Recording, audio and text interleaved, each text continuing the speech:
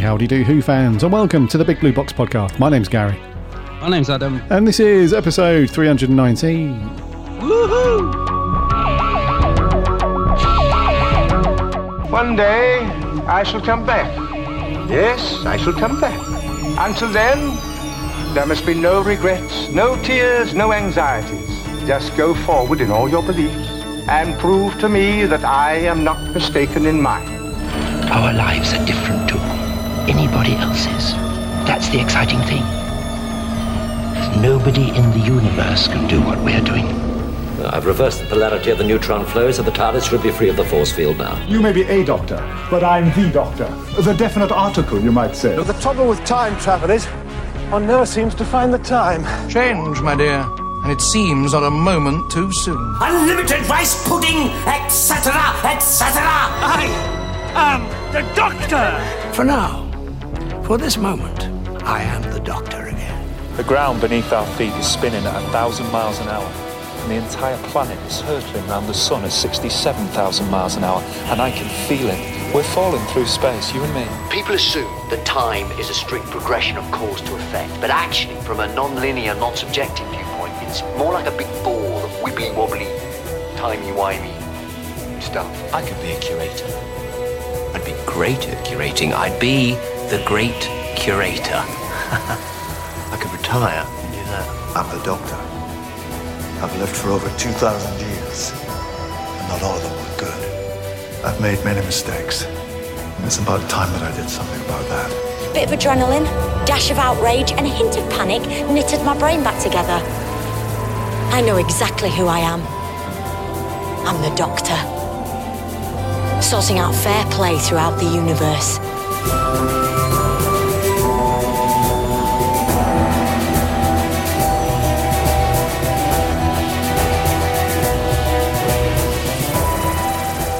Hey, Doctor Who fans.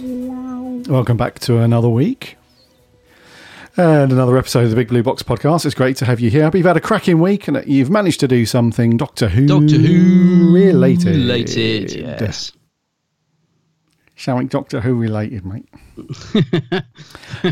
Got some big news break. The old geezer on the street. All right, mate. All right, mate. Doctor Who, mate. We've got some big old news dropping this week, mate. Yeah. Bombshell. The bombshell. We've got, probably the best way to describe it is we've got some big but expected news has dropped this week. Stuff that we've been speaking about for a couple of months now. Or a few months, probably. All these months of like nothing, of tumbleweed, and then two great big bombshells. Well, we got the Comic-Con and then a big bombshell. Just like that. Boom, boom. Boom, boom. Yeah, it was like, so we got some Doctor Who news coming up. It's going to be big, important stuff. And we're like, oh, great. What aliens coming back? What special characters coming in? You know, what's going to happen? New costume for Jodie. Is it going to be something cool? No. Costume must be getting stinky. She's been wearing that same costume since day one. Yeah, it's like, no. Just that thing that you all knew was happening is just now happening. Oh, okay. Okay, then. Okay. Dude, you sound a lot better this week.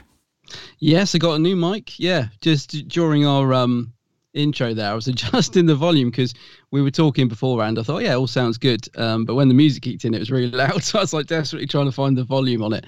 Still getting to grips with it. But yeah, I got a new mic. Yeah, hopefully I sound better. Hopefully. Sound very good. Yeah, very smooth. Yeah. Very nice. When I plugged it in, I was singing. I was like, oh, la, la, la, la, la, 1, 2, do, re, mi. Tested it all out yesterday. Neighbours must have been thinking, what's he at? So, yeah, hopefully, it's been a long time coming. I've been, obviously, the last mic broken. Yeah, I've been wanting to get a new one for a while. And as got a little bit of birthday money, I finally got one. Yeah. My other half was like, you're too old to get birthday money. I was like, shut up. Too old to get, you're never too old for birthday cash. Never too old. Yeah, he's right. So, oh, you're way too old to get birthday money. I was like, sometimes it's the preferred option. It's easier, isn't it? Yeah, it's definitely easier, especially for me. And me and my wife are the same. We're so we know exactly what we like and what we want, and so typically throughout the year we just get stuff that, you know, we don't save up. We don't. What's the best way to put it? So if we see something, we won't say, "Oh, I won't buy that," and I'll mention it to so and so. They can. It's a bit weird. They can get it for my birthday. So by the time birthdays and Christmas rolls around, it's like, well, what do you want? Well, I don't know, because I've got everything that I've wanted. Yeah. So not that we give each other money or cash, that's, I'm not saying that's the deal, but it's definitely worth it with kids though. When kids get to a certain age, because up to a certain point, they like toys and video games and Lego and all that sort of stuff. But then when they get into like their early teens, I find it's like, well, what are they into? Like my nieces and stuff. Well, what are they into? Well, I don't know really. They'd probably just want the money so they can save up for something or go and buy something. So, but that never stops. Never stops wanting the old birthday cash. So fair play, dude. It's always, I was going to say, I'm like you. I've got so much stuff, and when people ask me, I'm like, well, and so a lot of the things, if you try to explain it, it's easier to say, I'll just give you the money and I'll go and get it, like the new, Doctor Who being sets or whatever. But like yesterday, my mum came over and she said my sister's little boy was really excited. He'd found something. He'd gone to Quainton Train Museum and he was like, he's found something for you. He's bought you a little present. I'm like, oh, what is it? And he'd found me this Dalek, and it was all boxed, and it was just like in one of the, like I have a little table of goodies that people have donated, and it's only a couple of quid. And there's one of the Moffat ones, the Paradigm. Is that what they're called? The Paradigm Daleks, the colourful ones. Yeah. Yeah, and he's really excited. I was like, oh, brilliant. I was thinking, and I could just see my partner, and he's like, he doesn't need any more Daleks. And like, you can never have enough. So that was really sweet. Dude, you just reminded me, actually. I knew I was going to say something when you talk about the bombshell intro. You were saying about, like, is it going to be an announcement of a monster or what, that sort of thing. And obviously the trailer didn't show us any of the monsters that we already know are coming back.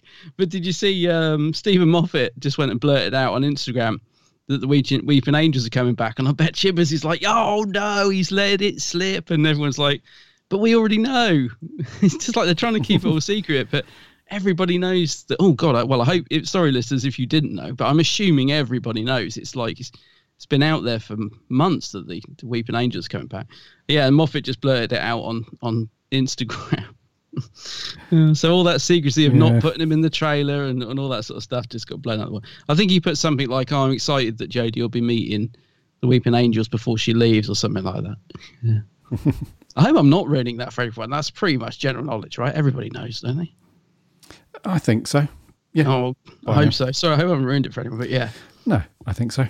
Yeah, but there's plenty of things we've all seen that are still top secret. But we've all seen them. It's funny, isn't it? It's the world of fandom today. Eh? It's like, we've all seen it, but has everyone seen it? Well, you just said we've all seen it. Yeah, but has everyone seen it? It's like yeah, it's weird, isn't it?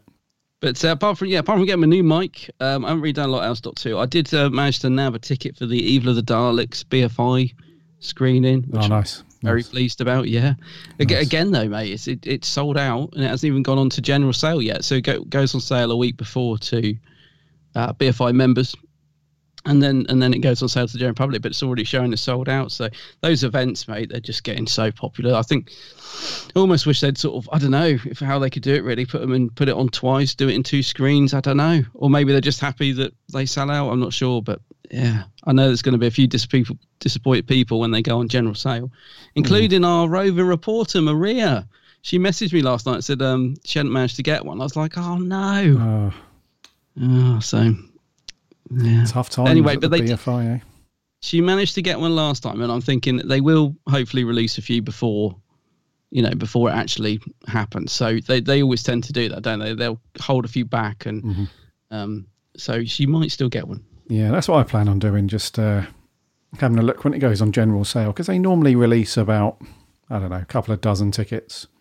When it goes on general, they hold a few back, and then weirdly, you'll get this random sort of burst of people excited on Twitter, like, everybody, if you haven't got a ticket, go and have a look. About a week, get on there. Like a week outside of the event, all of a sudden, it must be the cancellations, I suppose, but you have like, a few tickets pop up here and there, so it should be cool. If anyone's listening thinking, well, why? Because it's limited to 2. You're allowed to buy 2 tickets when you're a member. I'm not a member. I was a member. If you're thinking, well, Adam, why didn't you get her one, or why didn't I get you one? I'm not a member anymore. I was a member. I solely bought membership just to get early priority to make sure I got tickets to, the Doctor Who events. But even when I was a member, I missed out because there was a day. What was it? What was that one where I really lost my shizzle? Where I was on there the second I was a BFI member. I was there the second they went on sale, and I got one in the basket, and then I went to check out, and it said sold out, and I was absolutely steaming. I was like, I've paid for this membership, and it still didn't get me a ticket. So after that, and somebody then managed to get me one. I think they, like you said, they released a couple more. But after that, I thought, I'm not going to bother renewing it because it didn't do me any favours, you know. and I literally only go for the Doctor Who events. Although I absolutely love the BFI, I don't live in London, so it doesn't justify me buying a membership. No, I'm afraid. of course, but no. yeah, so a friend of mine got me a ticket for Evil, which I was very, very, very grateful for. But yeah, hold in there, Maria. They'll release some more. They always have a few smatterings of, like you said, cancellations, and I think people who are involved in it are always offered free tickets, and sometimes they can't make it. So, you know, there's always a good chance you'll get one. Yeah, no, absolutely. Yeah. So I'm looking forward to that. September, I think that is. It is, yeah.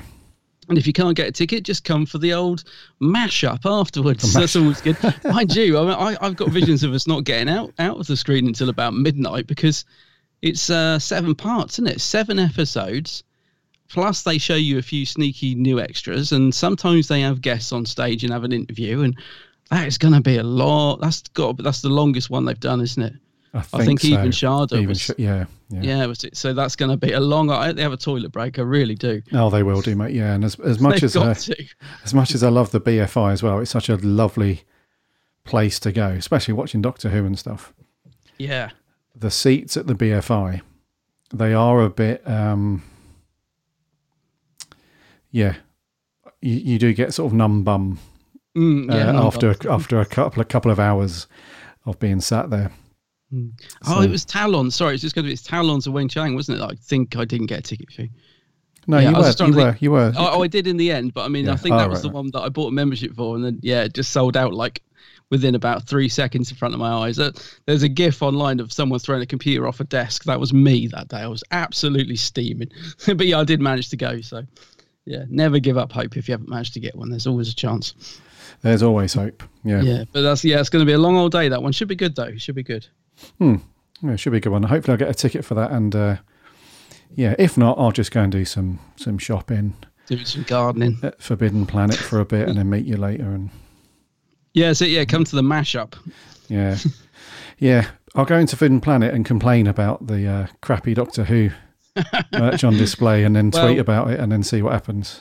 Now, do you know what? I've got to tell you, I'm not even joking now. So after that picture was posted on Twitter that everyone went mad about, and showing how poor the section was, I went into Forbidden Planet about 2 weeks after that, and I swear, I'm not exaggerating, it was even worse. There was I took a picture, but I didn't dare post it for fear of getting mobbed. There was about 3 mugs on the shelf, a couple of T-shirts, and a load of those sort of credit card holders. You know, like the little, what are they? You put your Oyster card in them. The travel card holder things. Holders. Oh, yeah. There's about a million of them. Yeah. And honestly, it's terrible. Yes, they had a load of CDs downstairs before anyone attacks me. Ooh. Yeah, they had all that downstairs. But I mean, yeah, man, it was bad. Yeah. I've never spent such a short amount of time in Forbidden Planet as that day. I literally went in, spun round and went out, yeah. Yeah, I must admit, the last couple of times I went there, I spent more time downstairs with all the books and comics and stuff than I did upstairs looking at actual like collectibles and merch and stuff. But yeah, it's a weird one. We won't get into that too much, but yeah, some good friends of ours went in there, posted a picture of the absolutely abysmal display. And as fandom has a habit of doing these days, they just got absolutely lynched for it, which is ridiculous because, you and I both have complained about it for years on this show. It hasn't got any better since, 2016-ish. Yeah. It started to deteriorate. So I've got no crumbs, mate. I'll stick it on Instagram and Twitter and all sorts. And I did say, actually, I said, I wouldn't dare post it. I said, I just don't get involved in that stuff on Twitter anymore at all. I'll post pictures of my merch and that's it. But I said, Gary, he loves the ruckus. He'd have posted it straight away. Exactly. He loves all that. Yeah. No one's going to tell me that I can't post on Twitter about the truth, because it's the truth. The Doctor Who merch these days is absolutely shocking. They make little strides here and there, like character when they start. Because earlier this week they announced that they were going to put some old figures that were on sale, however many months or years ago. They were going to start, whether they've got some left over or they've produced some more, they're going to sell those directly on their website, and they've put some pre-orders up over the last year or so. So that's pretty cool. And then every now and then Forbidden Planet will do a custom run of T-shirts and mugs to promote a certain era, like they do. They did a big Ace run they were cool a while ago. Then they did this Weeping Angels thing, and then they did the Doctor Who in general. I think that so they do make strides. They do things from time to time, but generally speaking, it's nowhere near as good as what it used to be back in the glory days of. Yeah, remember that pic that was doing around? This is going back a few years now. Oh, that was Toys R Us, wasn't it? Toys R Us, amazing, amazing. And I can actually remember those. I can remember walking into those stores and seeing like those displays. It was mind blowing. God, you just don't. It's mad, isn't it? Because you just don't realise how quickly these things are going to change. Like that seems like yesterday, and it's so different now. Yeah. I mean, there's some new B&M sets coming out, which I'm quite excited about. As a Sensorite set, the bearded guys. I thought, how cool is that? Blemmin' B&M exclusives again, though. I mean, it's just such a shame because they're nice sets, for people like me that loves the figures and stuff. And Character has started selling stuff online, which is great, but they sell out, and which is all good. But these B&M sets, mate, sometimes they're really nice sets, and just trying to get them before the blimmin' eBay scalpers and the staff never know what you're talking about. It's such a. I would just love to walk into FP and be able to just see those sets on the shelf in mass quantities. You know what I mean? And they do sell. That's the thing. Those sets do sell. You look at that new TARDIS set B&M just released. Sold out in 2 days. So many thousand units that they produced, and the sort of classic series sets have got a good market and they sell really well. I would just love to see those sort of sets in FP, rather than having to scrabble around B&M trying to get to them before somebody goes and clears the shelf. Do you know what I mean? Agreed. Yeah. So there's still a few nice little bits out there. It just always seems to be tucked away or exclusive to some shop, or it's never just, you can never just go into a Forbidden Planet and get it, for example. It's quite annoying. No, I read you. And even though the one in London is the mega store, like the flagship store for Forbidden Planet, and there were some people that replied and said, "Oh no, you guys are better than that. You haven't included all of the Doctor Who stuff that's downstairs and stuff." But anyway. Anyone that got involved in that conversation on Twitter with our good friends, their channel starts with a W and the second word starts with an A, then hit me up. Hit me up on Twitter and I'll drop some truth bombs for you about that situation. So, yeah. I told you Gary loves a ruckus. They did nothing but speak the truth. So, so I might go into FP, mate, see what they've got in there, and then meet you guys after for a few drinky winkies. Yeah, do that. That'd be cool. Yeah. Hopefully get a ticket there. Anyway, should we get onto the news, dude? Let's get onto this big bombshell that was dropped. Yeah, let's get into it. Yeah.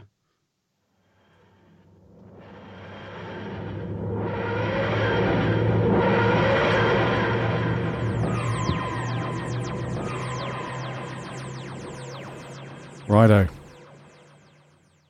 Confirmation. Confirmation from the Beeb themselves. Oh, so good to be saying that for months and months. We've just had, the Radio Times says this, and the Mirror says this, and the Sun, confirmed it's that. Anyway. The current bun. Yes, the current bun, yeah. So Jodie Whittaker and Chris Chibnall are confirmed to be leaving Doctor Who after the trio of specials that are going to round up the end of next year. So in autumn 2022. As part of the BBC's centenary celebrations. The BBC's 100 years old next year. So as part of that, they are going to end on a big bang. Apparently, those two. So we've been talking, like I said, we've been talking about it for months. We all know it was coming. We all knew it was a thing. They've just longed it out for such a long time that it's obviously doesn't have. Which is there's a big, in my opinion, there's a big grand sense of irony with all this that. Chris Chibnall has been the showrunner to keep everything so close to his chest and never reveal anything. Yet, ironically, the one big story that we're actually all interested in has been public knowledge for, 4 or 5 months now. So, in a grand scheme of irony, Chris Chibnall went on to say this: Jodie and I made a 3-series and out pact with each other at the start of this once-in-a-lifetime blast. So now our shift is done and we're handing back the TARDIS keys. I won't read his whole statement because it's quite long. But he just goes on to say that, Jodie's the best Doctor ever, and Doctor Who has been the best it's ever been since Jodie's been the Doctor, and it's going to be heartbreaking to see her go and all the rest of it. Jodie Whittaker went on to say that in 2017, I opened my glorious gift box of size 13 shoes. I could not have guessed... Size 13? Yeah. Blimey. I could not have guessed the brilliant adventures, worlds and wonders I was to see in them.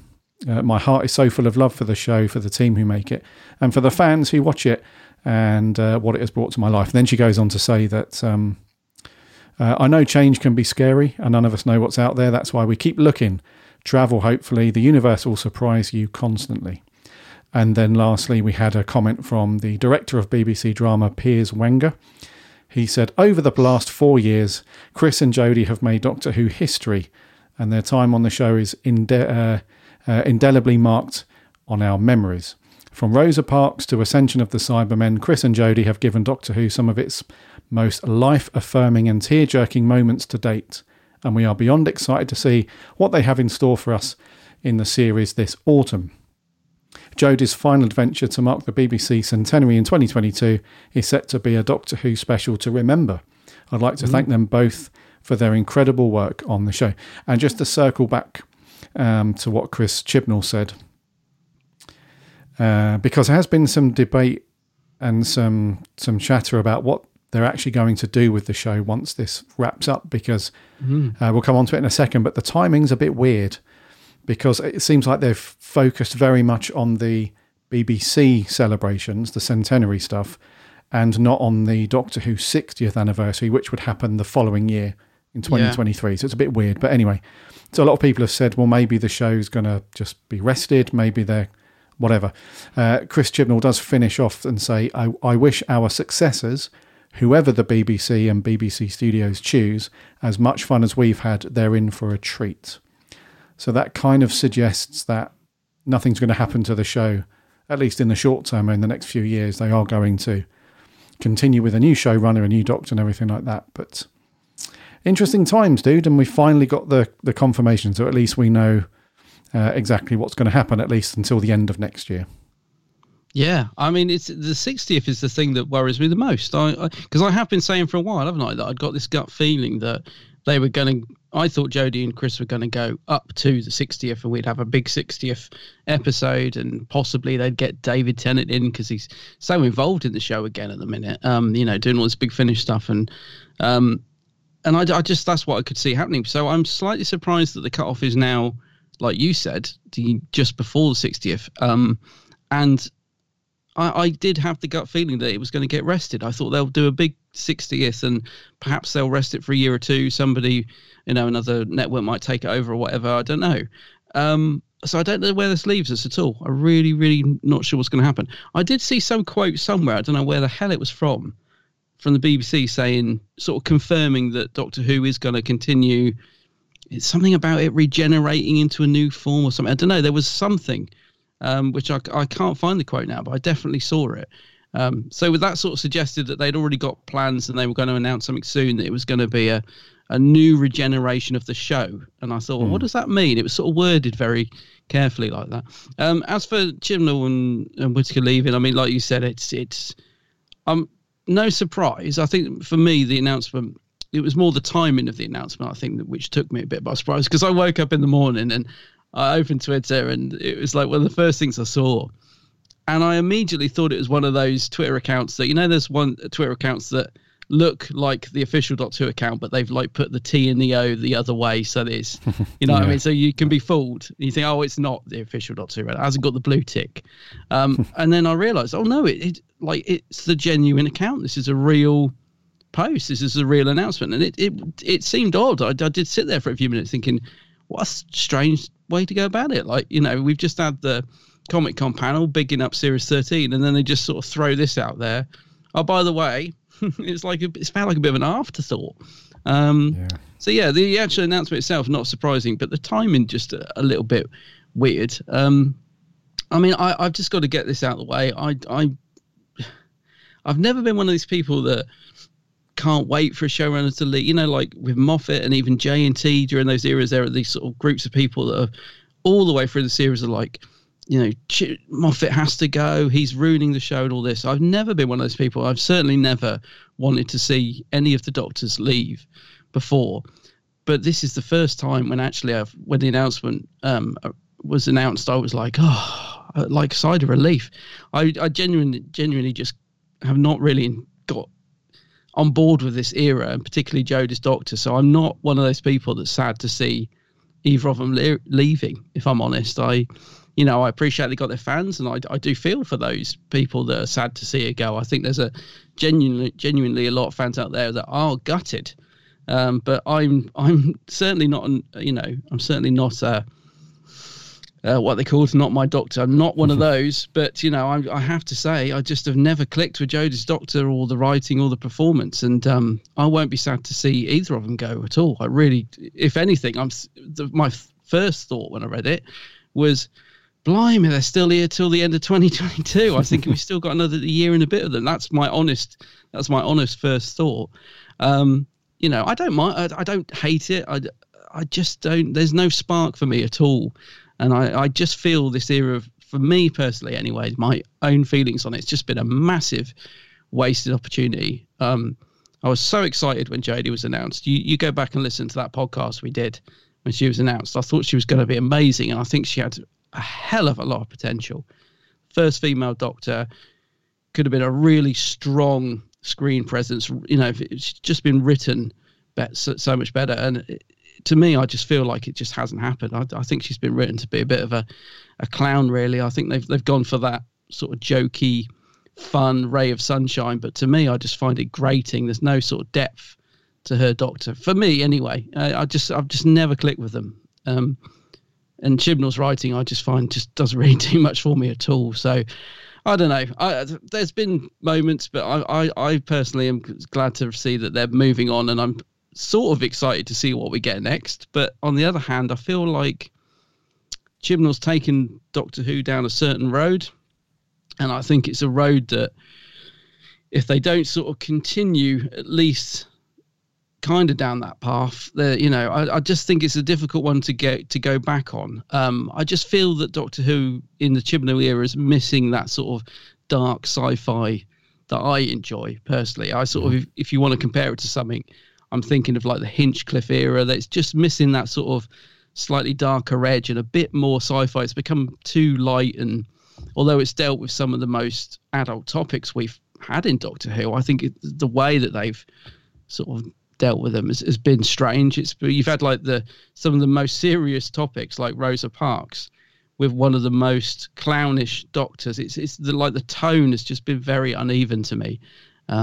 So I'd love to see it go back to being a more gritty, darker Doctor Who with that fun edge, rather than sort of what we got now. But I don't know. I think it's gone down a certain path, and I think it could be hard to come back from. And unless you really shake it up, and whatever you do, there are going to be sides of fandom that are going to, kick off about it. That's just inevitable. You know what I mean? You can't please everyone.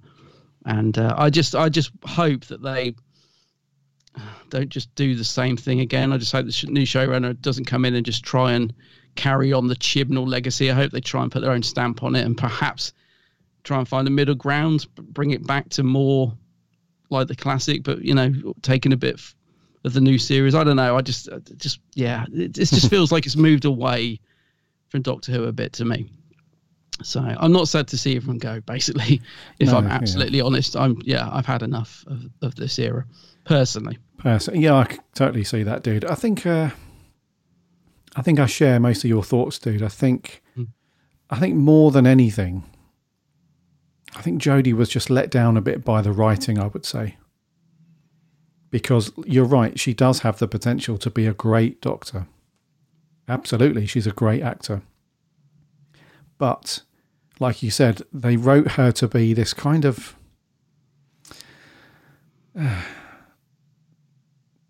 what's the best way to put this? Like with previous Doctors, and I'm not saying that she has to copy any other Doctors or try and emulate them, but some previous Doctors that do that stuff well. Like you said, that kind of darker feel to it, but just have that fun edge to it. It was kind of flipped with Jodie's era. It was all that fun, silly, clowny stuff all the time. And then every now and then they would inject this sort of darker edge to it. And it's just, the balance was just off, I think, with that. And that's really down to Chris Chibnall. I mean, I wasn't too overjoyed, should we say, that Jodie was going. I mean, don't get me wrong, I wasn't sad at all, but I was more happier with the Chibnall exit rather than the Jodie exit, because even if she decided to stay on and do another series, which obviously isn't the case because of this 3 series and out thing that she had with, which is very strange, isn't it, to do that? It's like, I thought he had a 5-year plan. Yeah, he did. Remember at the very beginning. To that? Yeah, well, it's been 5 physical years, hasn't it? But it hasn't been. Yeah. By the end of next year, it would have been. But I don't know. But even if COVID hadn't have hit, it's weird because even though he said he had a 5-year plan, if we didn't have COVID, he would have cut it short by 2 years, wouldn't he? Which is kind of weird. But yeah, I think. Remember when David Tennant was leaving and he'd made his mind up to go, and he was always wrestling with that decision though, because he said it would be amazing to work with Stephen Moffat. Imagine having a David Tennant series overseen by the Moff. That would have been really interesting and cool. So if she had have decided to stay on, we might have seen a really good version of her Doctor. That new showrunner might have said, look, we need to do this and tweak this and change that, which she might have been up for. But yeah, it's just, Adam and I, we don't want to sound like negative ninnies here. It's not like we're bashing the show too hard or anything like that. It's not been terrible, but it's just really not clicked in a way that when we used to watch Doctor Who, it was like, right, can't wait for Doctor Who this Saturday. Right, like the rest of the world has got to stop. You know, we're not doing anything. Very rarely would plans get in the way of watching Doctor Who. But I think in Jodie's era, it's like, for me, I know that there's probably been about a dozen episodes where I've not even watched it on the Saturday night. I've just watched it, it's been recorded on Sky Plus, and I've just watched it the following morning over breakfast. And that says something, when you've got, so yeah. And also, have you gone back and watched any? I mean, that's the thing. I was thinking this the other day. I thought, even episodes there's been, some that I've sort of enjoyed. Demons of the Punjab I liked. I quite like the one with the frog on the chair, takes you away. But I was thinking, have I gone back and watched anything from series 11 and 12? No, I never gravitate towards those episodes, because even the ones that I thought were quite good, they're missing something that makes me want to rewatch them. And I think that's the thing. When I say I'm glad that they're both leaving, it's because this era, I don't have that feeling of there being something there that gravitates me to want to put it on. I'm literally, I honestly think I'm only watching it now because it's called Doctor Who. Like, if it wasn't Doctor Who, if it was a soap that was on TV on a Sunday night at 7 o'clock, it'd be one of those shows. If it was on the TV, I'd leave it on, but I wouldn't be purposely thinking, oh, it's 7 o'clock, I've got to sit down and watch that. It's you know what I mean? It's just missing that spark. And that's the thing. With the characters and everything in the Chibnall era, there's been nothing there that I've gravitated towards, apart from at the beginning with Bradley Walsh as Graham. There was a slight, there was something there that was fun and interesting, but that soon went. With the Matt Smith era, Matt's one of my favourite Doctors since the show returned. I think Matt's amazing, but his stories weren't that great. But the thing is, because he was such a great lead character, and this is the same for me with Classic Who, when people moan about the stories not being good, I think, well, when I watch Classic Who, I'm not always watching it for the story. There's just something else there that, like some of the Tom Baker stories, they're not the best, but he's just there's always scenes that you look forward to seeing, and he's just so engaging on screen that he can lift a poor episode to make it worth watching. I'm thinking of K9 and Company, the spin-off. It's it's really lackluster it's not a great episode, but Sarah Jane's in it, and you put it on, and there's something about it that makes you want to watch it. That is just totally missing for me from the Chibnall era. There's nothing there. Like, even if the stories weren't that good, if the lead was engaging or had a sort of a screen presence that I connected to, I think I'd still watch it, because that's what happens with the Matt Smith era. I watch it for the characters, and the performance. And I just don't get any of that from the Chibnall era. There's nothing that makes me want to stick it on at all. I just haven't rewatched any of it. I don't really have any inclination to rewatch any of it. And most of the Doctor Who fans I know, I say to them, did you buy series 11 and 12? No. They buy everything. But have you bought them? No, I'm not interested. I'll watch it on iPlayer. There isn't enough love, or they don't want to complete their collection that, this not even in their collection. I mean, you don't own them, do you? You don't own series 11 or 12, do you? No, I don't have either of those box sets, and I don't have the, remember they did the standalone Revolution of the Daleks release as well. Don't own that either. No. I think off the top of my head, I can think of probably two friends of mine that are Doctor Who fans that own them, that one of them in particular just loves this era, and that's, as I said, that's why I feel a bit hesitant. There's so much I want to say, but I am aware that there are people out there that genuinely love this Doctor and have come on board with this Doctor, but but most of the sort of fans that I've known over the years are just, even the ones that don't mind it, even the ones that are like, I don't mind Whittaker, but did you buy the box set? Oh no, I didn't buy it. No. It's not. It hasn't got that edge to it that makes you think, well, there's a couple of duds, but I've got to pick up the new set because can't finish on series 10. I've got to have the rest of them on my shelf. It's just not. Hasn't got the edge for me at all. No, you're not alone, dude. You're not alone with that stuff. And to acknowledge and sort of reinforce what you're saying as well. Completely aware that there are people that listen to this podcast that are huge fans of Jodie and this era, and that's completely fine. Like, they're probably thinking, "Oh, you're doing my head in with this." Now, I know, I'm aware of that, because the last thing I want to do is be droning on and people listen to podcasts thinking, "Oh, for God's sake!" But also, I just want to be honest and give my opinion. Yeah, I don't want to lie to you guys. Yeah, absolutely. And we would never do that on this podcast. We would never be like, "Oh yeah, we actually think this is really good," and then when we've finished recording, we're like, "Well, that was a bunch of." We'd never do that. That's the thing, that does happen in Doctor Who a lot now. If you sort of get noticed I've noticed this for YouTubers, if you get noticed by the BBC and you start getting perks, suddenly you seem to love everything and everything's awesome. And we're just we're not that podcast, I'm afraid. No, not at all. Just to give you an example of that, we had the opportunity to interview somebody involved with Doctor Who. This is going back a few years now.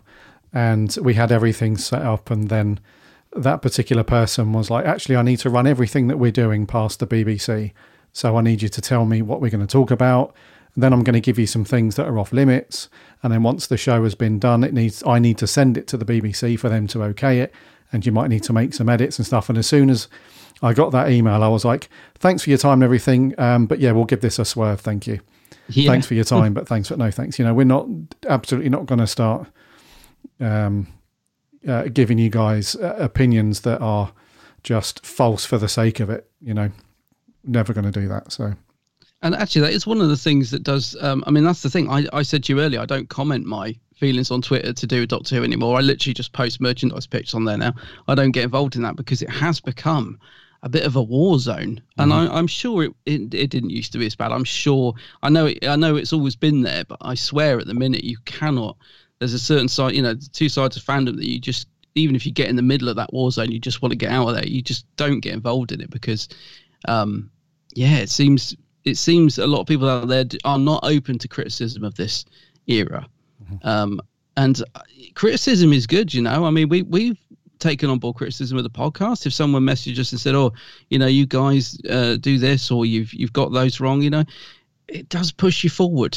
And so does opinion. I know I said earlier you like getting involved in a ruckus. We quite like people who have got difference of opinion. I mean, I love it if I go to a pub and we're sat down and people know I love Time in the Rani, and we'll start ribbing me about it, and I'll be like, well, yeah, but this is why. And then we start talking about why I like it. Why do you hate it? Do you hate it because it's rubbish, or because you heard it was rubbish and you sort of jumped on that bandwagon, or do you? So discussion is good. It can be fun. You know, it doesn't have to be that we all love the same thing. It's nice when we do, but you know, it's not bad to have a difference of opinion on stuff. That's what I'm saying. Sound preachy now, turning into Jodie. And turning to the camera and saying, it's not bad to have opinions, listeners. Yeah, in the script, turns to the camera, looks forlorn. Yeah, it's not bad to have an opinion. Opinions are good. Opinions are good. So yeah, to cap this off then, mate, we're both quite glad, but not in a disrespectful or harmful way towards Chris Chibnall or Jodie. We're just glad that this era is coming to an end, so that we can look forward to whatever they've got planned, whatever that might be, past 2022. Yeah? Yeah, I was going to say, I mean, to reiterate, I have absolutely no hate towards this era. I haven't really enjoyed it, but I'm glad to see this era coming to an end. And I hope that going forward, what I would love is if Series 13, something in it really, you know, that I really enjoy it. I would love that to happen. I'd love there to be something in it, a bit like a lot of people with Capaldi's Series 10. They felt that really clicked for them. They, you know, and I thought it was a great series. I would love that to happen with Series 13. I'd love to get to the end of it when we've reviewed it and said, you know what, that was a cracking series, that. And I finally feel like I've warmed to Jodie. That would be brilliant. So, yeah, I'm still excited for 13, but I'm definitely looking forward to what the future holds. I'm slightly worried what the future might hold as well, but I'm looking forward to change. Yeah, ditto, man. Yeah. Yes. So there you go. You knew it was coming anyway, but confirmed Jodie and Chris are packing the bags. They're off. And I think it's going to wrap soon, actually. I think, where did I read? Or was it Jodie's quote or something? Basically, so she says in that quote in the press release, she goes on to say, so here we are, weeks away from wrapping on the best job I've ever had. I don't think I'll ever be able to express what this role has given me. I will carry the Doctor and the lessons I've learnt forever. So that sounds to me like the bulk of stuff and these specials that they're going to go out next year, it sounds like that's all coming to an end in terms of the cameras rolling and stuff like that, and then it'll be on to post-production and stuff. But and also not to forget that we are getting an extra bit of Jodie that we weren't expecting as well. So it was meant to be the 3 specials, but now it was meant to be the 2 specials and that was it. But now we're getting those 2 plus this feature-length adventure, they're calling it. So they're not calling it a special. It sounds to me like it's going to just be a made-for-TV movie. That's what it sounds like when they say a feature length. You know, when they say feature, it means like runtime of a film. So 90 minutes, whatever, I suppose. But so, yeah, that's it. They're off.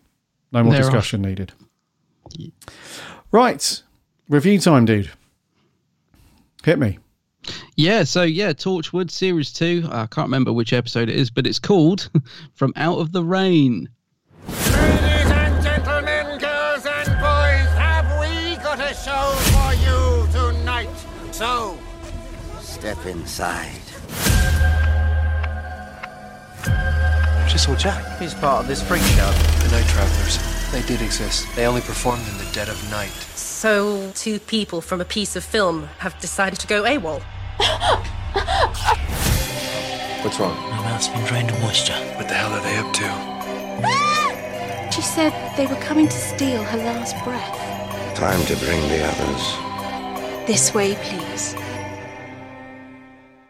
Ooh, creepy stuff. Creepy times at Torchwood. From Out of the Rain was broadcast back on the 12th of March 2008. It was written by Peter Hammond, directed by Jonathan Fox Bassett. That sounds like somebody who shouldn't be a TV director, but more running the hunt at the Royal Equestrian, you know. Jonathan Fox Bassett, very posh. Good name, isn't it? Yeah. Yeah, starring the usual Torchwood Hub crew that we've been reviewing forever now through Series 2. And it does feel like we're stuck in a time. Yeah, my wife said to me, "You're not still on Series 2." I'm like, yep. And we've got 3 or 4 more episodes to go after this one. So Yeah, this is episode 10, by the way. Yeah. Synopsis is when an old cinema reopens, past horrors emerge to stalk the streets of Cardiff. As bodies are found with heartbeats but no breath, Torchwood must act fast. Who are the night travellers? How can Torchwood capture these mysterious breath takers? From Out of the Rain then, Bud, what are your thoughts on this one? From Out of the Rain. So, when we first started reviewing Torchwood, I think I said I can't remember a lot of it. That I haven't watched it for so long. There are very few episodes I actually remember, but this has always stuck in my mind. This is one of the few episodes that when you mention the title, I say, "Oh yes, I remember that one." And I think it's because of the imagery. I remember at the time really liking this one when this aired. I loved all the circus stuff.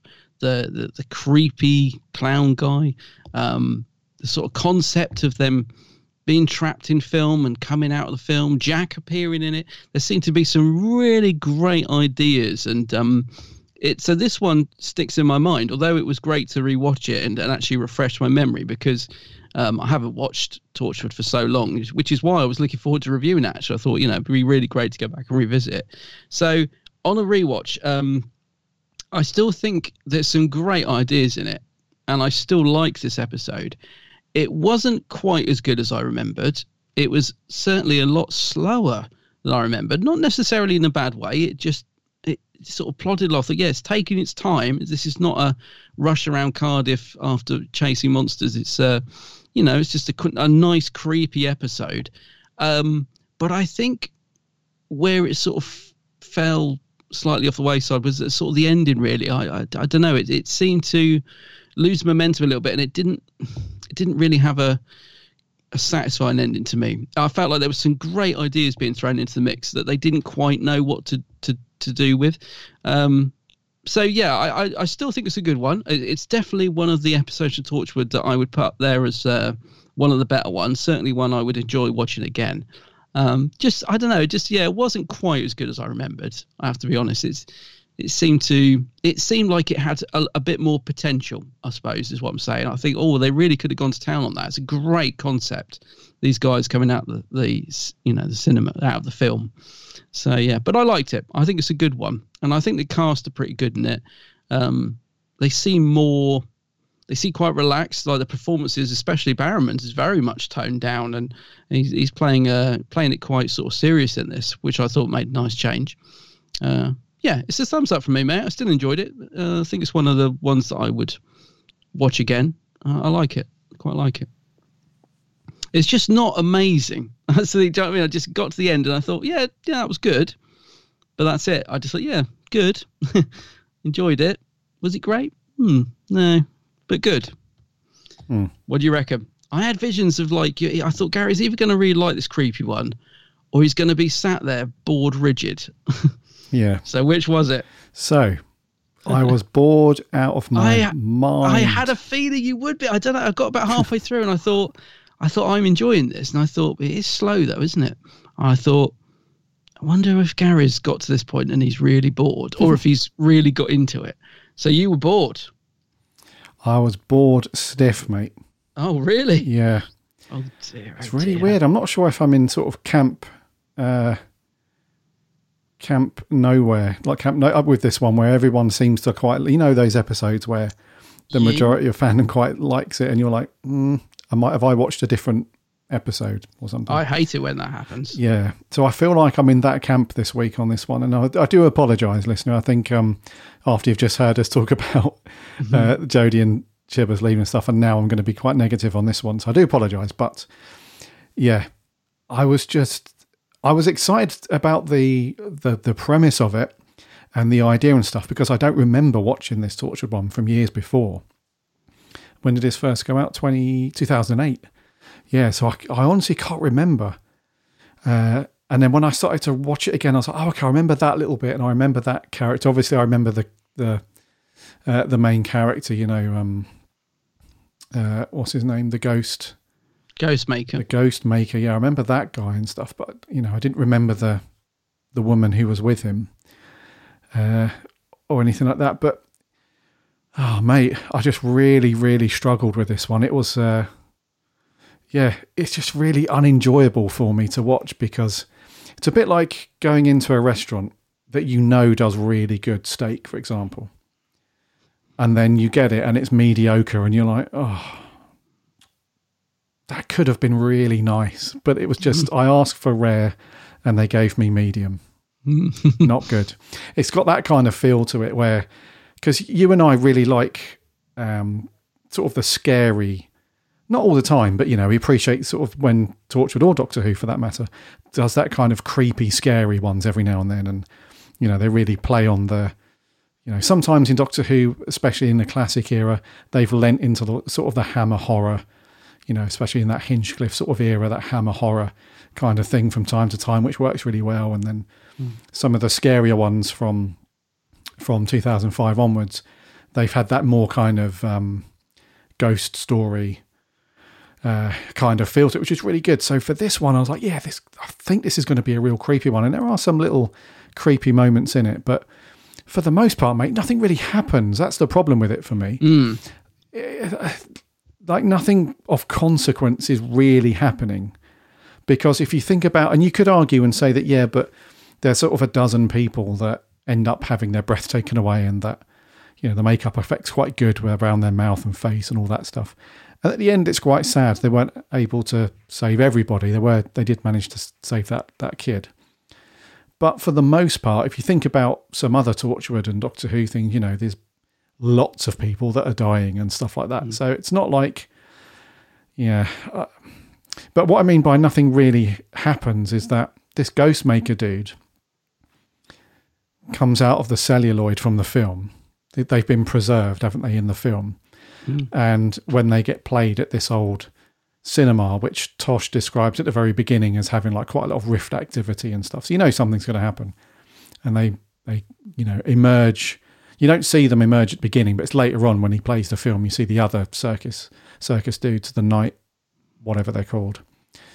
What are they called? The Night Travellers. You see them coming out of the screen and stuff like that. But there's no, I can't understand, I can't put my finger on exactly what their motive is in the story.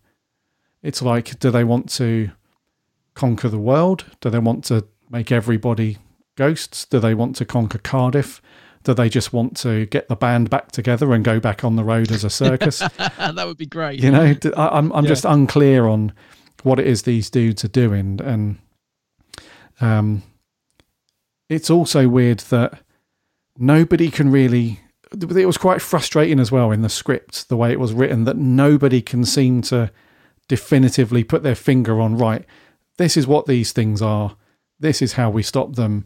Let's go and do that. Like, for some reason, Jack's character is he's not very forthcoming throughout the story about what's going on. I think he might just be a bit cagey about his past. Do you remember any time that he's been pressed on that?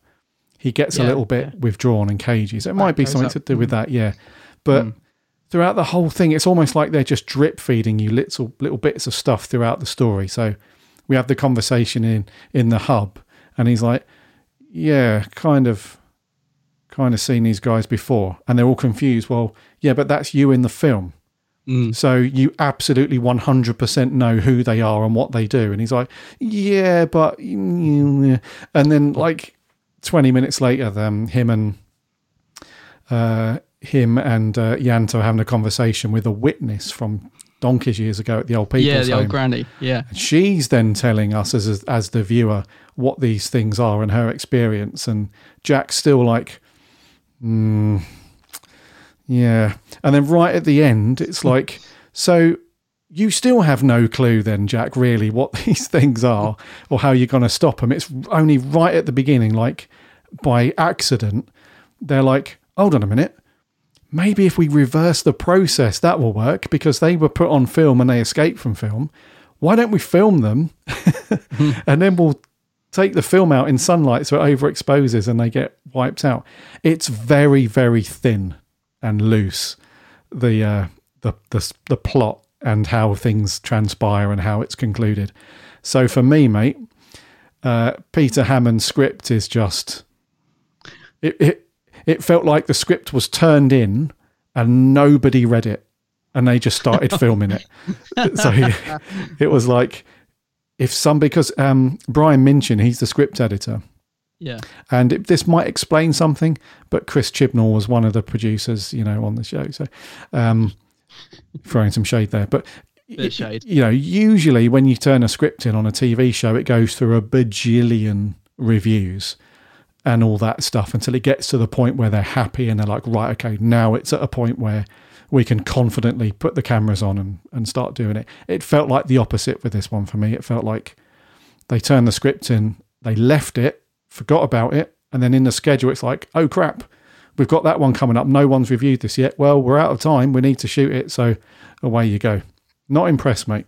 No, I can tell. Yeah, I'm shocked. I felt you might have found it a bit tedious, but wowzers, yeah, you're really not into this one. See, I find it is one I think you need to be in the mood for, because I think it's going for that atmospheric, episode, which it's totally different in tone to the last one we watched, the Something Borrowed, the wedding. That was very action-packed. There was loads going on. There was lots of humour and fun. This episode is very much very slow-paced, and it's, for me, I find it quite atmospheric. And I was thinking, actually, we always mention the music, or we often mention the music in whatever we're reviewing. The music, for me, plays a huge part in this, because there are quite a few scenes where, like you said, not a lot is going on, but the music for me really sets the tone. Like it's a really good creepy score in this one. And there's a couple of scenes, and I was thinking, if it didn't have the music there, if you imagine watching a rough edit of this, I might be quite concerned as a producer. I might be thinking, oh, this is a bit flat.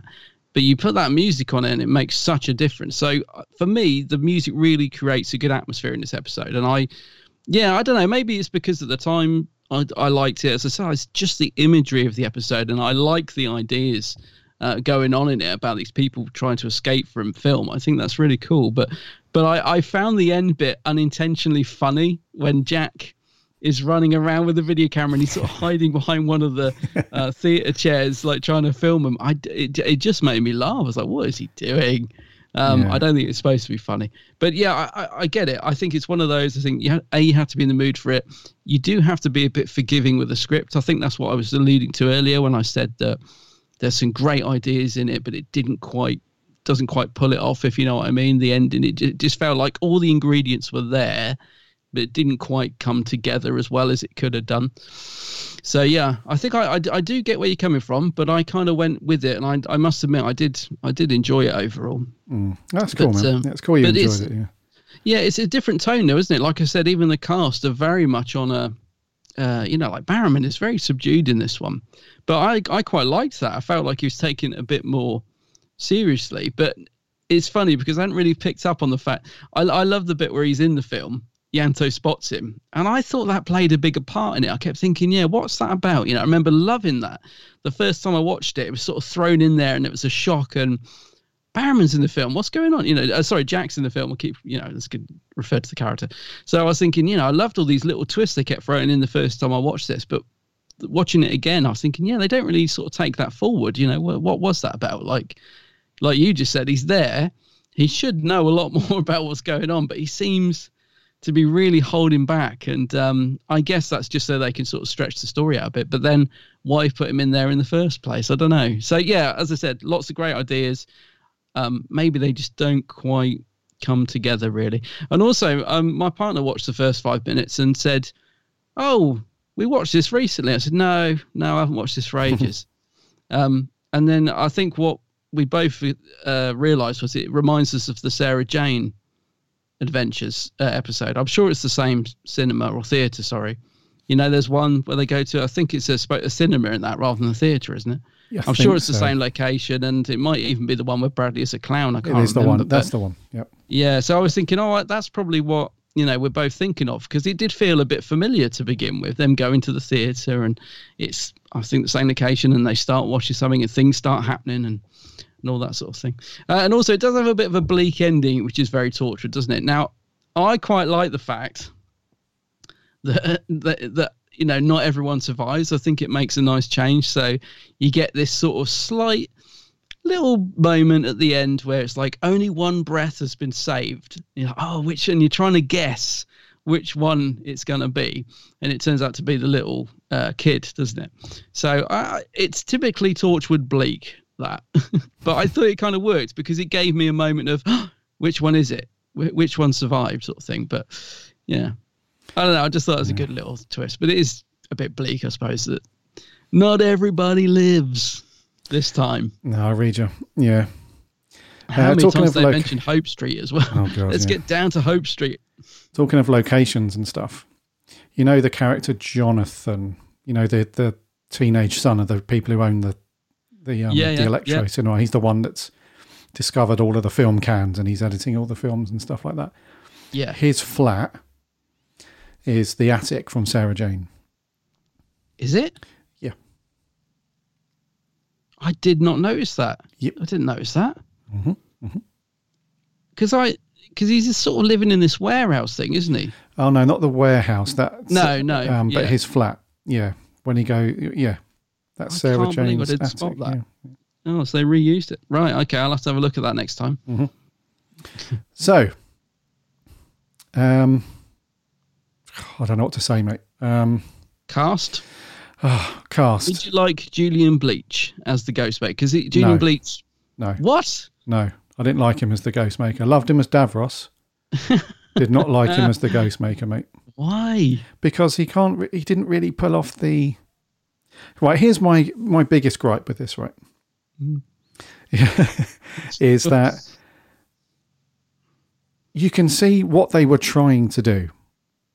They were trying to have... Right, when you boil everything down, they just wanted these scary, creepy people from a bygone age who have appeared through film to terrorize people and then realize that they can get the band back together by getting the film, playing it in the cinema. That's the crux of it, right? Mm-hmm. By way of doing that, they tried to make it very creepy and scary. But unfortunately, his accent sounds quite silly. So instead of him coming across as this kind of creepy character, the only creepy bit, actually, that he appears in is right at the beginning when Jonathan is watching all the film stuff through and he appears on film, like beckoning him to sort of come to the entrance of the travelling circus. And even when the power shuts down, you know, he's still on screen. That's a bit creepy. But as soon as he opens his mouth, he's got this silly kind of accent. And then there's a bit later that's, oh, mate, I'm really trying hard not to go off on one, but go off. There's throughout the first sort of third of the story, I suppose, they show him at night, right? And his accomplice, the mermaid woman, who is in water for about 0.5% of the thing, and she's drinking water out of a dustbin lid. You know, she's meant to be this mermaid lady who can survive at the bottom of the ocean and stuff, and a character describes her with glistening skin and everything, but the makeup guys must have missed the memo on that one because she just looks like, anyway. She's got a bobble hat on. So they only show them at night to begin with, and it's like silhouetted at times. There's a woman at the bus stop trying to get a lift home from parents and they're not having it, and then you look across and it's raining and you just see them as a silhouette. But then the way he walks like a catwalk model, he struts over and stuff, and I'm just cracking up laughing. So what should have been this really creepy, scary moment, I end up just falling about laughing, mate. But there's a bit sort of halfway through the story when they're in this little, this car park thing in an industrial area. And he just sat there, and it's the middle of the day, and he's got his hat off, and he's got like a strange... mate, for me, it just falls completely flat. So any kind of intention that they had of trying to make this character scary or creepy is completely laughable. I thought he was good. I thought he was good. I thought he really suited the role because I think he's got quite a scary face anyway. No offense to Julian Bleach, but he's got these very piercing eyes. So I thought he was quite good. I mean, so not even the bit where he gets Owen and tries to take his breath and says, "You're dead." Not even that bit. No, it's ridiculous because I'm trying to think of some other sort of horror style TV shows or films where they've done this kind of style. Was he a bit too panto for you? Is that what you mean? He's a bit too... Absolutely, mate. Yeah. Panto villain. Yeah, just complete panto villain. And I mean, he wouldn't look out of place in Wacky Races, I suppose. Exactly, yeah. So, mate, that's the biggest thing for me is like I can completely appreciate and understand what they were trying to achieve.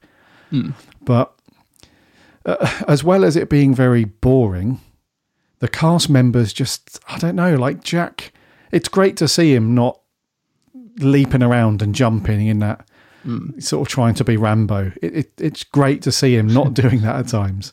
So when he is like this, it's cool. But the rest of the cast members, it's like, well, did Gwen say anything in this one? I can't remember. Actually, afterwards. I've just seen, I'm just looking at the cast list. I saw Gwen's name there. I just thought, actually, I can't remember her being in it. I can remember, because Jack and Yanto kind of double up, don't they? They become a bit of a double act. Tosh looks at the computer for a little bit. Yeah. Owen, I know what you mean. Oh no, there's a scene where they go to the three of them are at the theatre. That's quite a nice scene. Where Owen's bored and Gwen's just taking the mickey, but Yanto, being very geeky like myself, is getting cross because he just wants to watch it. That would be me.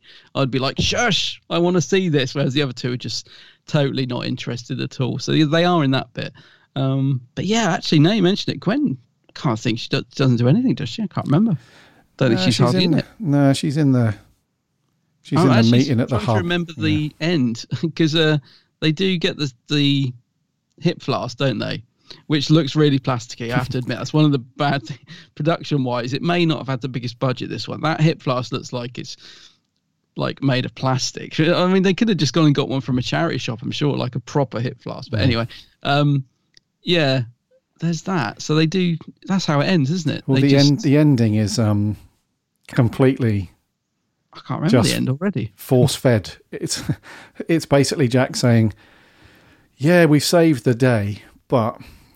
There's probably multiple other film reels out there where they've been filmed before. And then some dude at the car boot, he's like, how much for this, mate? He's like, oh, of course, mere moments after they've saved the day, someone's just bought a film with those guys. And he opens it and Jack hears the noise, doesn't he? He's like, oh, I've heard the noise again. Yeah, like, whatever, yeah. Oh.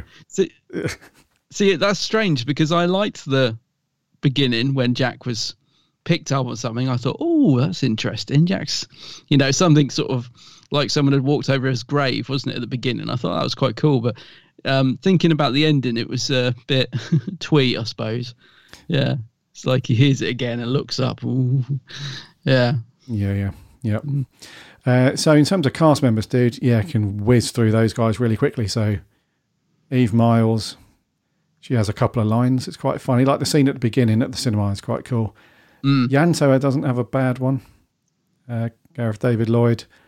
He's very perplexed in a lot of it, though. When he goes with Jack to see the old woman, he's just staring at her with like these... Yeah, I think that's one of the scenes I mentioned where I was thinking if this didn't have music over it, this scene would be falling to pieces right now.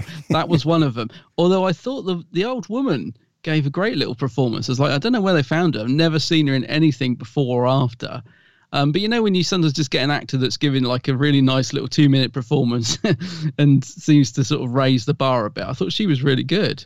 Oh, Eileen Essel as Christina. Yeah, she was a great little moment from her. But yeah.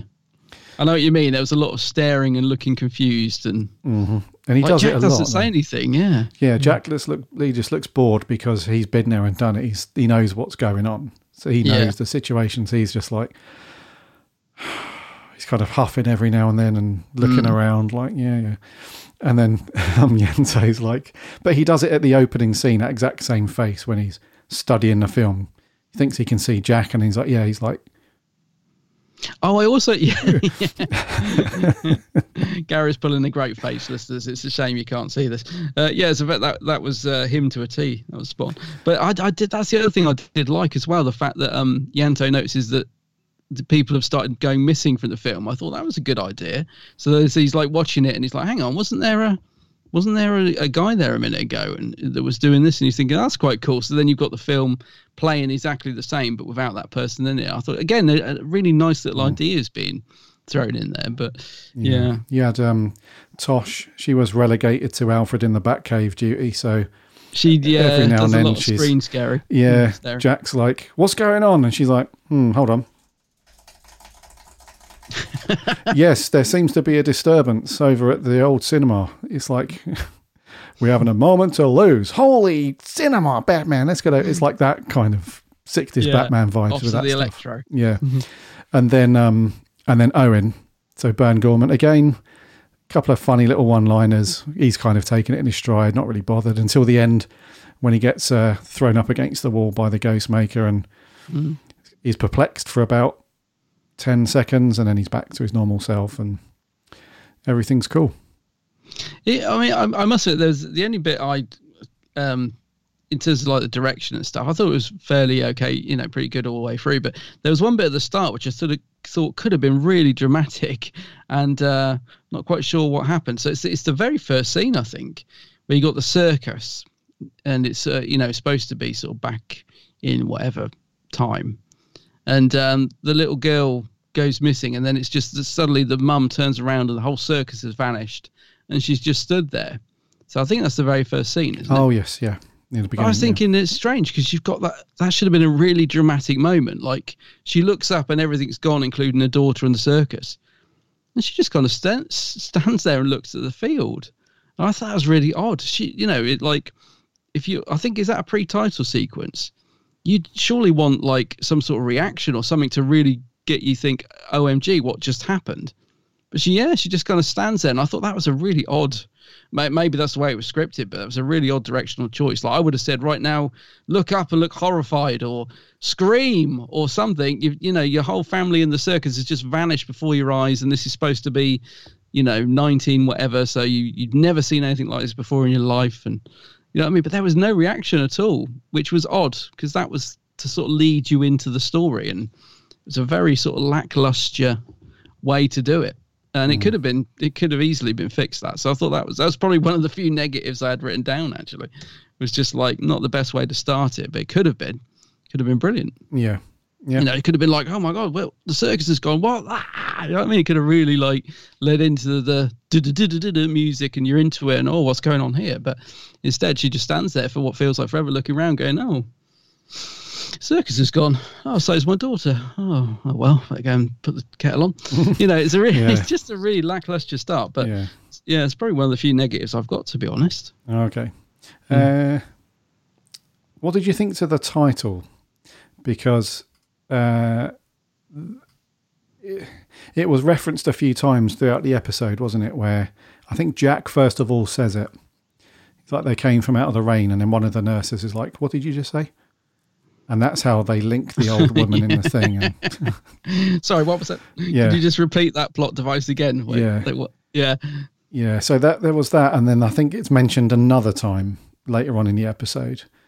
Something like that. But I that's one of those things that when Peter Hammond was putting the script together, he was like, oh, how do we get this tenuous link to work from that bit to that bit?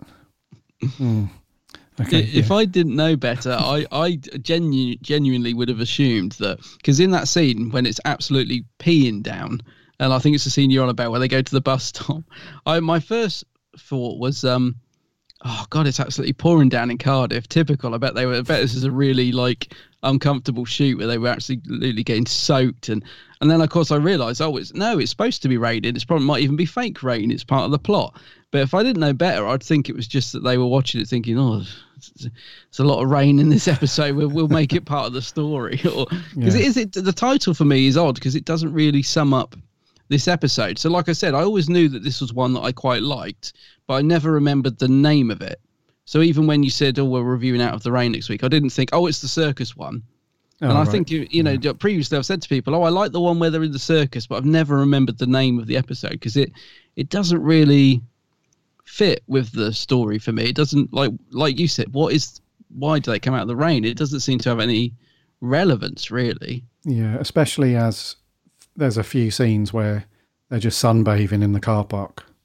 Yeah, isn't that another Sarah Jane location? I'm sure that bit where she's like drinking out the bin, I'm sure that was in the same one. But yeah, no, the title, I don't know what I would call it, but I wouldn't have called it From Out of the Rain. It doesn't suit it at all.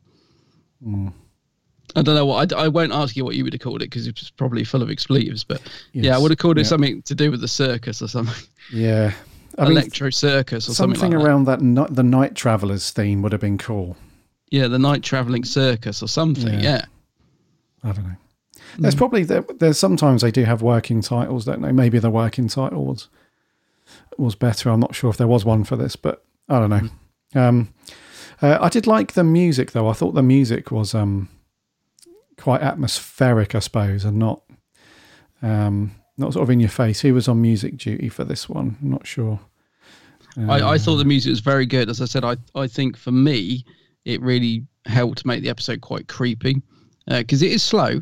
But for me, it did bring some tension to the scene. So, yeah, I don't know who did the music, but they did a good job, I thought. Doesn't say on this one. But yeah, so it just didn't match the visuals that were happening on screen. That's the thing.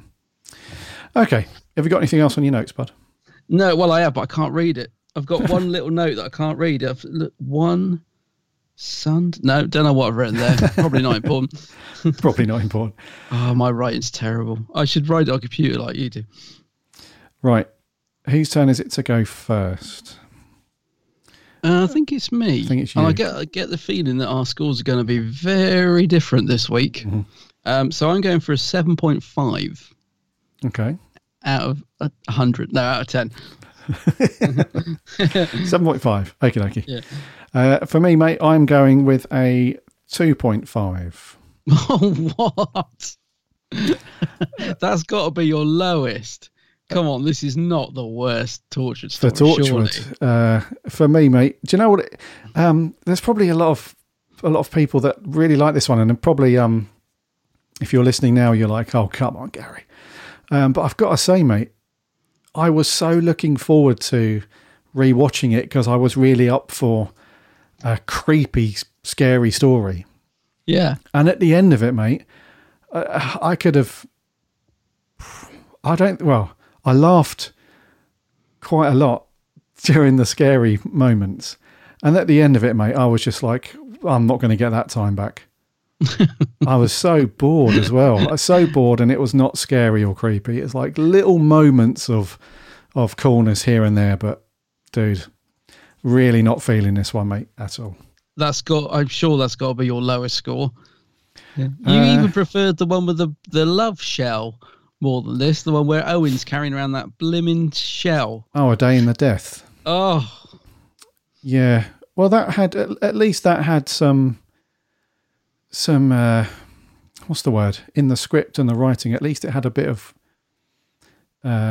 competency in getting characters from A to B through the story and, going through stuff. This one, I can't get my head around this one, mate. But do you think it had potential? Definitely. Yeah. Because I was going to say, when you break down some of the ideas in it, which I like, they are a bit ridiculous. I mean, I will acknowledge that. Like some of the ideas, which I always like it when a writer throws in ideas, even if they don't really work. I just love it when people are being imaginative, if you know what I mean. And I think the writer's definitely got some good stuff going on there. But I don't know. The reason I say that is because I think there is a bit where Tosh is saying something about, she's sort of giving a bit of exposition, and I thought, it does sound a bit silly on when you think about it. But I don't know, I just like the fact the writer is trying something different. But so there is potential there, right? But you just didn't think it'd come together. Yeah, it's definitely potential. It could have been a real banger. Okay. It could have been, even if because it's one of those isolated Monster of the Week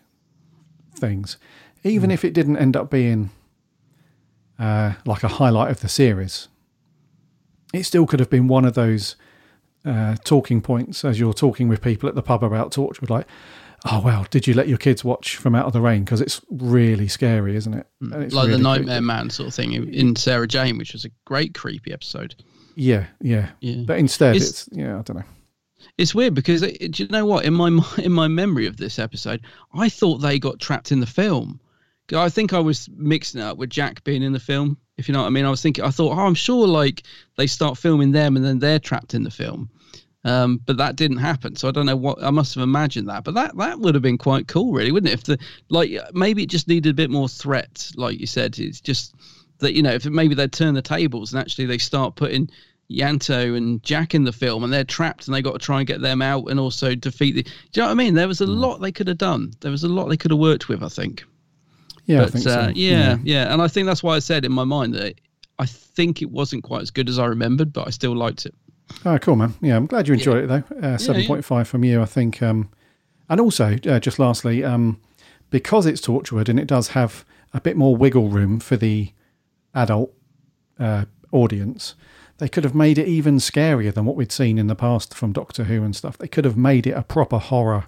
They could have gone for creepy, it, like a full-on, like just go for it. But yeah. Yeah, I agree with that. It could have definitely pushed the boundaries just a bit more. Didn't need to go silly like Series 1 gore, but it could have pushed the boundaries a bit, yeah. Yeah, so it's more panto than horror for me anyway. Right, so 2.5 from me, 7.5 from him. What do our listeners think, though? We had a few audio listeners in as usual. Our regulars these days, it seems. Let's crack on first with Mr. Joe Turner. From Out the Rain is a creepy story. Julian Bleach's champagne casting as the ringmaster. I love the idea of the night travellers. It's so eerie, especially when the Torchwood team keep hearing that terrifying circus music throughout. The first half of this episode is great. It's scary and it establishes the myth of the night travellers in an effective way. However, once the night travellers are released from the film footage, I felt as though they lost their threat slightly. I much preferred when we saw them on the film footage, especially the image of the ringmaster that kept appearing. The mermaid woman was just odd and very pointless, as all she did was wave her arms about whilst pulling strange faces. The Torchwood team are good in this story. Jack does a good job by establishing the myth, whilst we get to understand more about Yanto's love for the Electro. It's a very bleak episode, with only one of the ringmaster's victims surviving, and the ending could have been stronger. However, I do like that we get to hear a little bit of the circus music toward the end of the episode when the Torchwood team think they've defeated the Night Travellers. So it just leaves the book open for maybe the Night Travellers to return one day, and it questions whether Torchwood really did defeat them. So overall, I'm going to give this episode a 7.5 out of 10. Thank you. 7.5, same as me. Same as you, bud, yeah. Yeah, it does leave the door open, I guess, if there's potentially loads and loads of film canisters knocking about with these dudes on it. They could come back multiple times. There you go. That's Jodie Whittaker's finale all sorted. The Night Travellers are back. Because Chibbers was on this one, so could bring them back to Doctor Who. Yeah. There we go. Thank you very much, Joe. Found it creepy. Okay. Moving on. Mr. Neil Campbell. Let's do it. What about you fellas? How's it going? So, Torchwood from Out of the Rain. It's a dead creepy episode, and I think it hones in on the fact that a lot of people in society in general are freaked out by circuses or clowns or travelling shows. And with Julian Bleach in the story, he has the ability with his voice to creep people out. Like, he has that voice. And obviously he would go on to play Davros in Doctor Who a couple of months later, but him and his travelling companion are very strange. But there's so many good things in this episode as well. Like, it's creepy, like I said, but I like the whole old-fashioned cinema. I like that scene with Christina, which was sad at the start because she said that nobody ever comes to see her. But whenever she said to Jack, your eyes are older than your face, it means you don't belong, he was very taken aback by that. But I thought that was a nice nod to Jack's whole backstory. It was good to see Yanto get to do a bit more, and obviously at the end, to save the young child, which is sort of like a recurring theme in Torchwood. A lot of episodes involve children, but I like the ending where it planted the seeds for where the Night Travellers maybe have escaped. So I thought that was pretty cool. I think it's a strong story. So all in, I am going to give this an 8 out of 10. Cheers. An 8? An 8. And he liked Julian Bleach's voice, something you didn't like. Yeah. You weren't impressed with the voice, were you? Yeah, I wasn't on board with the voice, but I can see why people would like it, though. Totally. I can see why people like Neil would be into that. And I think that's a common theme in the feedback, in the review, that Does it potentially open up the door, years down the line? I'm surprised Big Finish haven't jumped on that yet. Oh, give them a time. Give them time. Yeah. An 8 from Neil, though. Thank you very much, Neil. Moving on from Dan Under, this is Sammy Satine. G'day, Gary and Adam. Sammy Satine here. So, from Out of the Rain. I like this story. I find the whole taking your last breath thing interesting. I also like how Jack uses his brain, which doesn't happen too often for some reason, and works out how to defeat the film creatures from the circus. Julian Bleach really knows how to play creepy characters, doesn't he? I mean, this Ringmaster, the Nightmare Man, Davros. I do have questions, though. How does a mermaid made of film drink and bathe in water? What was with all the candles around the deserted pool? Where do they get the flask from? And how come Torchwood doesn't just destroy all the old film reels? Or at least the ones with the circuses on? I like the old lady. She seems lovely. I give it 8 mermaids out of 10. See ya. Another 8, though. Yeah, you see, Sammy would have sussed that out. She would have sorted this out straight away. Yeah, just destroy the film reels. That might have been a more interesting episode if it just lasted 10 minutes, where they just rounded up all the film canisters that dude had in his flat and threw them on the candles. Just got the sledgehammer to him and just smashed everything up. Job done. Yeah, you make some very good points there, Sammy. Yeah. That blooming mermaid. Yeah, the mermaid that we have. What was that about, dude? Drinking from the bin. I don't know. I didn't really pick up on it much at the time, but well, they said that in the episode. They said this is the human mermaid, and you'd believe that she could live underwater or something, but we never see her fully submerged. All she is lying in the bath for a bit. I forgot about that bit. Yeah, but even then, her hands and feet and her face are above the water. She's not doing anything mermaidy. And then somebody describes her. Oh, she had beautiful glistening skin. And then it cuts to her and she's just pale. Like the makeup team have not done anything to... Sorry. Yeah. Thank you very much, Sammy. 8 out of 10. Good score. Lastly, this is TN66. From Out of the Rain is a very good Torchwood episode. I love the concept having this travelling show trapped on film who slowly overtake the footage and begin to escape, and it reflects on the legacy of film and the entertainment it killed off along the way. It's a very creepy and sinister story. I love seeing Julian Bleach as the Ghostmaker stalk the streets of Cardiff as he steals the breath of others, as he brings a really creepy and unnatural performance. I do kind of feel, though, considering his performances as Davros and the Nightmare Man, I could have used them slightly better.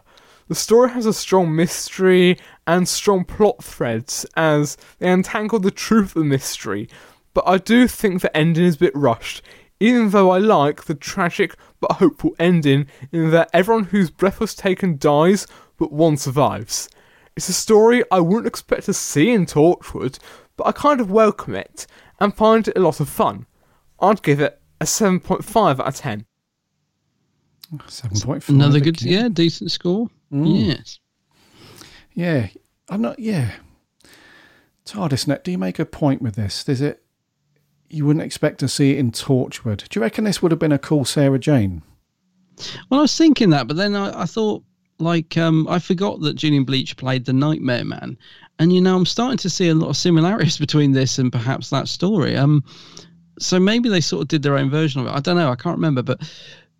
Yeah, it could have worked as a Sarah Jane. Like you said, this could have worked as a Torchwood. I think if they'd just upped the scariness, Julian Bleach's character didn't really do a lot in this, now I think about it, and he could have been utilised a lot better, like TARDISnet says. Yeah, he definitely could have been a lot scarier. I mean, I remember him being scarier as well, but he doesn't really do much in this, now I think about it. Yeah. Because the in its finished state, this could have gone out as a Sarah Jane. There's nothing scary in this that would have creeped out kids or anything like that. So I don't know. Make a good point, TARDISnet. Yeah.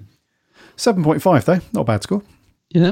Thank you very much, audio reviewers. Much appreciated as always. Let's move over to the socials over on Twitter. Our writer Jordan Shortman says, I've always liked this story. I think as a massive horror movie fan, I've always loved creepy things. Julian Bleach is terrific as the circus leader, but one wonders if given how the writer created Sapphire and Steel, it might have been a better story for that series instead. Did he? I didn't know that. Oh, right, okay. Yeah, good point, Jordan. Thank you very much, dude. Doctor Who Home says, feels like a bit of a weird one. Maybe a plot that could have been in SJA or Doctor Who, which they then adapted to be a bit more adult, ? The end is a bit of a downer too, with only one victim surviving, but hey, that's Torchwood. Maybe a 6 out of 10, I don't know really, just a bit average. Okie Chippy T says, there are some great ideas in the episode. It's a bit Twilight Zone / Goosebumps / 60s or 70s weird Avengers story. Circus is a big trope in Who, and this is a good one. 6.5 from me. Cool. And lastly on Twitter, Sarah Louise, the running Whovian, says, a great story. You can't go wrong with a circus setting for a spooky tale. The opening scene reminded me of SJA's The Day of the Clown. Yes. It was well cast with very creepy lead characters, and having them escape the film reels was an interesting concept, as was the resolution. An 8 out of 10. 8 out of 10. Not a bad score from Sarah. And over on Facebook, just one comment over there from Andrew Stewart. Says, from what I can remember, I loved this episode. I found it funny, but with a good mix of scary. I love the scene in the cinema where Owen is just cracking out funny quips about the people on the screen. That was quite funny. The villains, especially Julian Bleach, were very creepy, so I'll give it 8.5 out of 10. Not perfect, but one of my fave stories from Torchwood, but definitely should give it a rewatch. Cool. Dude, I had no idea that it was Peter J. Hammond. The writer was the same guy who created Sapphire and Steel. Didn't put 2 and 2 together at all. He's written loads over the years, hasn't he? Oh yeah, he's an accomplished. I did not realise that. Yep. Wow. Do you remember Sapphire and Steel? I do. Was it? Yes. Yeah. It's a crazy program that. Yeah. That makes sense actually. Now you think about it, it has got that feel to it. Yeah, it does make sense. Yeah, I think the book of like the opening pilot or whatever it was they did for Sapphire and Steel. I think the book's really good. I had that somewhere, which I think is written by Peter Hammond. I think. Yeah. But Sapphire and Steel, crazy. He's done loads of Doctor Who and Torchwood stuff though over the years. Yeah. Plenty by Big Finish, I think. So yeah, he knows his onions when it comes to sci-fi and Doctor Who and stuff. But I'm afraid, Peter, a lot of respect for you and stuff, but for me, fell flat. But good news, our listeners seem to enjoy it, which is good. And you seem to enjoy it, mate. So. As did I, yeah. As did you, yes. Right, next week, dude, what we got? Next week, it's the 11th Doctor story next week, and it will be The Bells of St. John.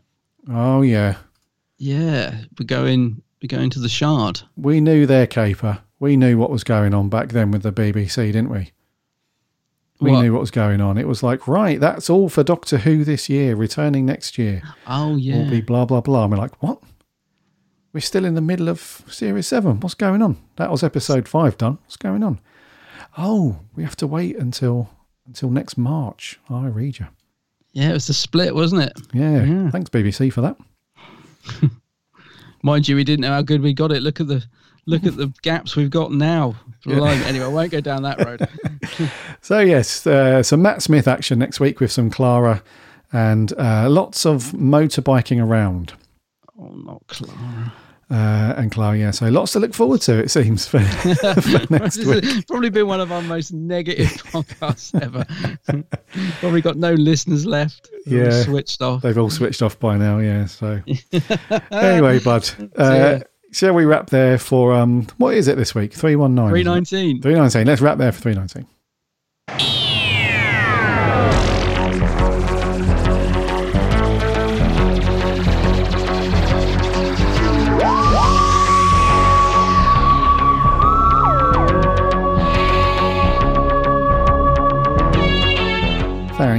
Thank you so much for coming back and listening to our podcast for another week. That was 319. It was great to have you on board the TARDIS as always, as we went through the big bombshell news about Jodie and Chris Chibnall buggering off from the TARDIS, leaving the keys under the doormat and seeing what they're going to be up to next. Who knows? But yeah, their era is coming to an end at the end of next year. So we've got Series 13 that's going to start in the autumn. Bit ambiguous, the autumn, whatever month that is. And then next year we've got the 2 specials plus the one-off feature. So let us know your thoughts on the news that you already knew. Yeah, hit us up on Twitter and stuff, and yeah, tell us what you thought. I do hope that Chibnall throws a match on the console set as he leaves. Get rid of that thing. Yeah. Lots of conversation we could have around that for sure. But yes, that was the news. And then thank you so much for those of you that sent in your reviews for From Out of the Rain. Much appreciated as always. Next week, as Adam said, The Bells of St. John. So get that watched because we'll be asking for your reviews as always. In the meantime, remember to follow us on whatever podcast app you listen to your podcasts on. That way you won't miss a show when it lands every Friday. And if you've got a minute to leave a rating and a review, that would be awesome because it helps us out a lot. Or you can listen to our show over on the website, bigblueboxpodcast.co.uk. Listen to all the shows for free there. Plus, you can check out all the reviews and articles from our writing team. It's all very good stuff over there. We're on the socials too, Instagram, Twitter and Facebook. Links on the website. Come and give us a like and a follow over there. Plus, we have a free Discord server, which is takes just 2 minutes to sign up and join the community over there. Lots of cool Doctor Who chat going on over there, so come and do that. And also remember to check out my co-host channel over on YouTube. It is The Geek's Handbag. The Geek's Handbag, yes. Loads of vids over there for you to watch, and I'm on all the socials. Don't forget about them Facebook, socials. Twitter, but I don't post opinions. No, I do. I do occasionally, but yeah, I do like to chat. He does like a chat, yeah. So The Geek's Handbag, that's the name to remember. On YouTube and the socials, go and watch all of Adam's vids on there. Get comfy. Some great geekery stuff to be had. Until next week for 320, my name's Gary. My name's Adam. And remember,